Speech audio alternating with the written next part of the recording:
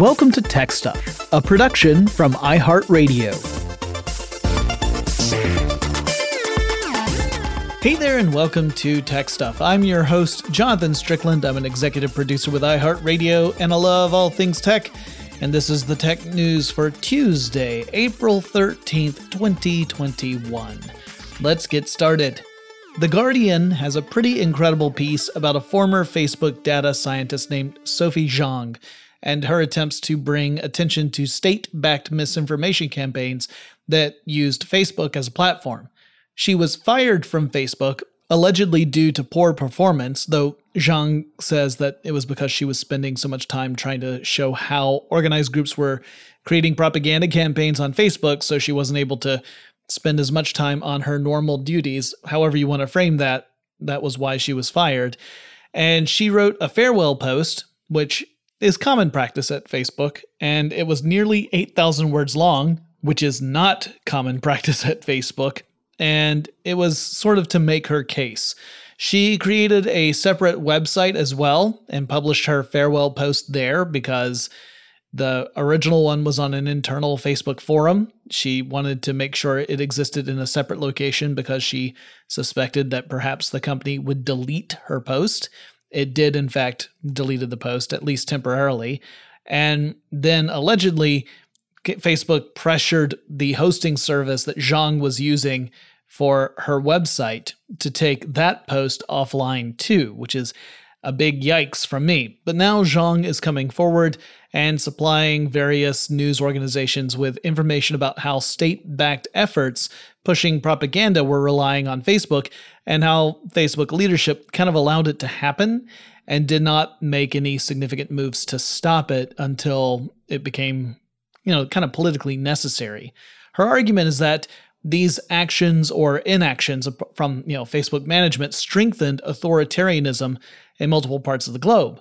Zhang says that the incident that kind of started this all off and alerted her to the problem was with Facebook pages that were supporting the president of Honduras, Juan Orlando Hernandez. She said that over the course of 6 months, his posts had received more than 59,000 likes, but upon closer inspection, she saw that nearly 80% of those likes were from accounts that didn't represent real people. Instead, somebody, presumably on Hernandez's team, had created hundreds of Facebook page accounts. So Facebook pages are meant for organizations and businesses, right? They don't represent a person so much as an entity. And a single administrator was overseeing hundreds of these pages and used them to boost likes on posts because Facebook pages can interact with posts the same way that normal Facebook accounts can. And then they also would post things that were praising Hernandez on that Facebook page and have other Facebook pages within that big network boost that particular post, giving it lots of likes and thus elevating it. And the effect was kind of a rising tide. It lifts all disinformation as Facebook's algorithm concludes that this is material that's driving engagement. You see a lot of likes and shares and stuff that shows engagement. Now, granted, that engagement is coming from a bunch of Facebook pages that are run by the same person, but on surface, it looks like it's legit. That meant that Facebook would then serve that up to an even wider audience. While she initially faced reluctance from Facebook's management regarding taking any action toward this, ultimately the company would remove lots of accounts and admitted that Zhang was correct to push for it. But despite that progress, she discovered that she often encountered opposition or at the very least apathy when it came to addressing similar problems in lots of other countries. She saw that this was not unique to Honduras. It was happening in lots of places, particularly places with more authoritarian leaders in power. So she found instances in which these various regimes were using Facebook pages to heap criticism and abuse on political opponents, not just boost their own message, but to degrade anyone who opposed them. She advocated a change in the company's rules to close this sort of loophole that Facebook pages created for these different people. And as it stands, you can still make as many Facebook pages as you like, and they still interact with other posts just like a normal Facebook account would. She noted that for poorer countries with smaller numbers of Facebook users, she rarely got very much support in doing anything about the problem. She said it was pretty clear that if the country were wealthy, then the company was more likely to do something about it. If the country had a larger number of people using Facebook, then it was more likely to do something about it. But it wasn't the same across the board. I really recommend reading the article. It is titled "How Facebook Let Fake Engagement Distort Global Politics, a Whistleblower's Account." It's by Julia Carey Wong, and like I said, it's at The Guardian. It's a very good read. I've only given a tiny summation of some of the stuff that's in that article, and it is fascinating and infuriating. In similar news, The Guardian also reports that Facebook, after a great deal of pressure and more than a year of delays, removed more than 16,000 groups that were posting fake reviews for products and services. Essentially, what it sounds like is that these groups were outright buying positive reviews for their own products and sometimes buying negative reviews for competitors. So paying someone to leave various, reviews to try and boost numbers. It's pretty skeevy stuff. This all came out of the UK. I mean, that should be obvious with The Guardian, but yeah, the UK's Competition and Market Authority pushed Facebook to act on this way back in January 2020. But clearly, since I'm reporting on it and we're now in April of 2021, you could say that Facebook failed to act in a timely manner. The CMA released a statement that said, quote, "After we intervened again, the company made significant changes, but it is disappointing it has taken them over a year to fix these issues," end quote. I might have to do a full episode about fake reviews and followers and such in a future tech stuff, so stay tuned for that. Back in 2010, the Natanz nuclear reactor facility in Iran was hit with a specific type of malware called Stuxnet. We actually did a tech stuff episode about it. So this malware had a very specific goal. It was to change the rotational speeds of centrifuges at the nuclear power plant. And the purpose of those centrifuges was to refine uranium. Refined uranium is the fuel for nuclear power plants, but if you refine it enough, you could potentially use that uranium to make a nuclear weapon. And it turned out that the CIA and Israel had collaborated on creating and deploying this malware, finding a way to get it installed in the facility, despite the fact that the facility had an air gap. That is, the facility's critical systems did not connect out to the internet. Stuxnet would spread far beyond Iran, though it kind of just sat dormant everywhere else because it had that specific purpose. And it set the Iranian nuclear program back a few years. Okay, but what does this have to do with today? Well, if you flash forward, it sounds like Israel has had a hand in another tech attack designed to disrupt the Natanz nuclear reactor. This time, the Iranians report that someone carried out a cyber attack that sent the Natanz facility into a blackout. And it's a move that the Iranian officials say also caused extensive damage to the electricity grid. As I record this, Israel hasn't denied involvement in what Iranians are calling sabotage. Israel and Iran have been hostile to one another for a very long time, with both countries striking out against the other for several years. Speaking of nuclear power, the Natanz plant, like all practical nuclear plants that are commercial facilities today, runs on nuclear fission. That is, the process that we rely on to generate electricity boils down to heavy atoms get split apart and they release a lot of energy, which is then used to generate electricity. I won't go into the full detail.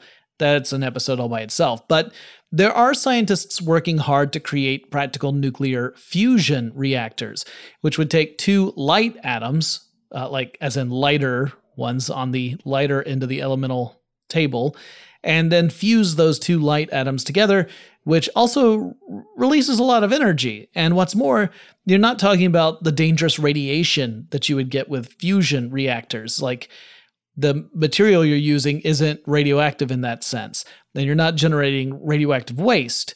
It could lead to some transformational changes in the way that countries meet their energy requirements. With working fusion reactors, a country could conceivably go entirely independent for its energy needs, which in turn really boosts national security. You're not dependent upon some other nation for, say, oil. But fusion reactors require a lot of energy just to get started, and you're typically talking about pumping in energy that is equivalent to millions of degrees of heat, and that means that while scientists have created fusion reactors that can produce energy from fusion reactions, the big barrier is that it took as much or nearly as much energy to start the reaction as you get out of that reaction. Now, that sort of ratio clearly doesn't work, and it doesn't work if you want to produce electricity at any real scale. If you're pouring in as much energy as you're getting out, then you're not really achieving anything. But a company called TAE Technologies says that it anticipates a working commercial fusion reactor by the end of the decade. That is exciting stuff.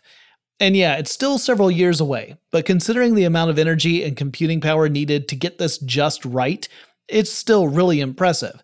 My hope is that TAE Technologies is absolutely right about this, and that by 2030, we see fusion reactors transform how we get our electricity. It could really make an enormous contribution to countries that are trying to leave fossil fuels behind. And it could power all those companies that have plans to go carbon neutral or carbon negative in the near future. Microsoft is buying a company called Nuance, which is in the AI and speech recognition industry. Nuance produces a type of software called Dragon, which uses machine learning to tweak itself as it interacts with a particular speaker, as in person who is speaking. So in other words, this is a speech recognition approach that improves the more someone works with it. The system comes to recognize that person's accent, their speech patterns, pronunciation, etc. Apple's Siri relies in part on the Dragon software, though to what degree remains Apple's secret sauce. Or secret applesauce? Secret applesauce. I'm getting off track. Sorry. Microsoft is paying nearly $20 billion, a princely sum, for Nuance. The only acquisition Microsoft has paid more for was LinkedIn back in 2016. That set them back around $26 billion or so. What does Microsoft plan to do with Nuance? Well, I imagine we'll see some tight integrations of Dragon software with other Microsoft products, such as Office 365. Perhaps we'll see more speech-to-text applications. If those are good enough, maybe I'll just dictate my notes to my computer instead of, typing them all out.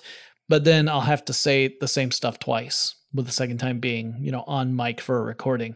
Maybe I should think that through again. But seriously, this could be an evolutionary step in accessibility, and it could really bolster the features found in other Microsoft products. So I'm very curious to see how it gets integrated moving forward.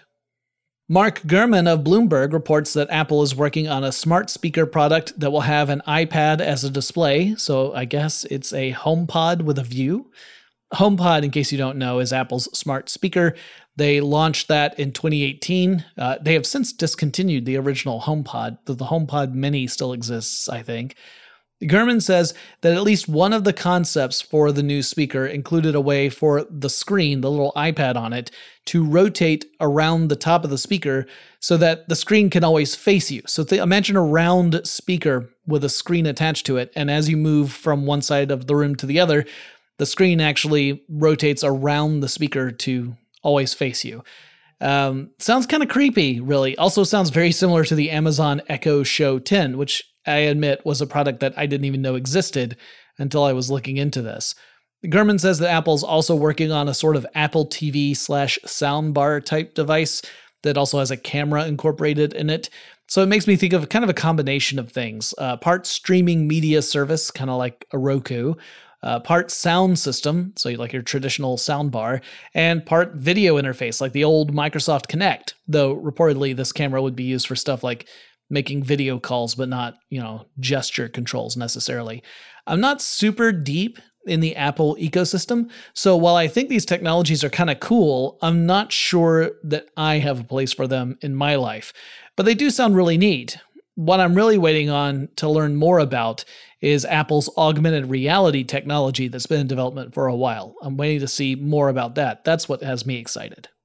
If you're keeping track of all the services and apps that Google has introduced and then subsequently abandoned, get ready to add another one.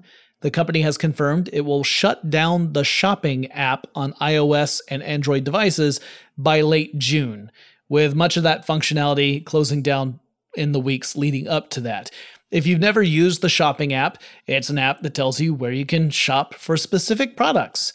The app leveraged Google's search to come through online stores and pulling up results that hopefully are relevant to whatever it is you're searching for. Google will continue to support the Google Shopping website, which, does the same thing. And you could just access that using a browser on your smartphone and bypass the app entirely. We're also likely to see the shopping features included into other Google products. So if you were to just search for a specific item on a Google phone, for example, you might get a shopping link pop up as one of your potential, search results in that respect. But yeah, the iOS and Android shopping app from Google is going out of business. If you live in Houston, Texas, and if you order a pizza from Domino's, there's a chance your pizza will arrive at your front door courtesy of a robot. Domino's has partnered with a startup company called Nuro, N-U-R-O, to test this out in a pilot, or I guess technically a pilotless program. The robot looks kind of like a miniature van or bus. It is autonomous. It's called R2, which is cute. It has cameras, radar, and thermal imaging to help detect its environment and let it get around. And the robot's precious cargo is protected by an electronic lock, which can be disengaged if you type in the proper PIN, which is good because I know that here in America, robots traveling by themselves don't always do so well. Rest in peace, Hitchbot. Gone but not forgotten.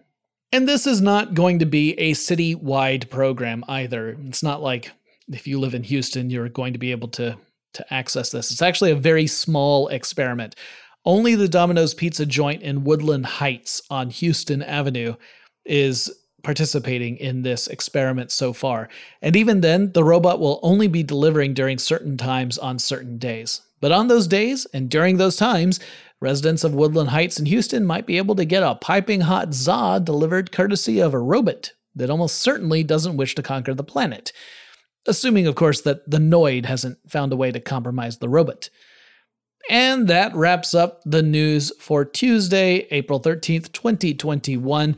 If you have suggestions for topics I should cover in Tech Stuff, let me know. Reach out via Twitter.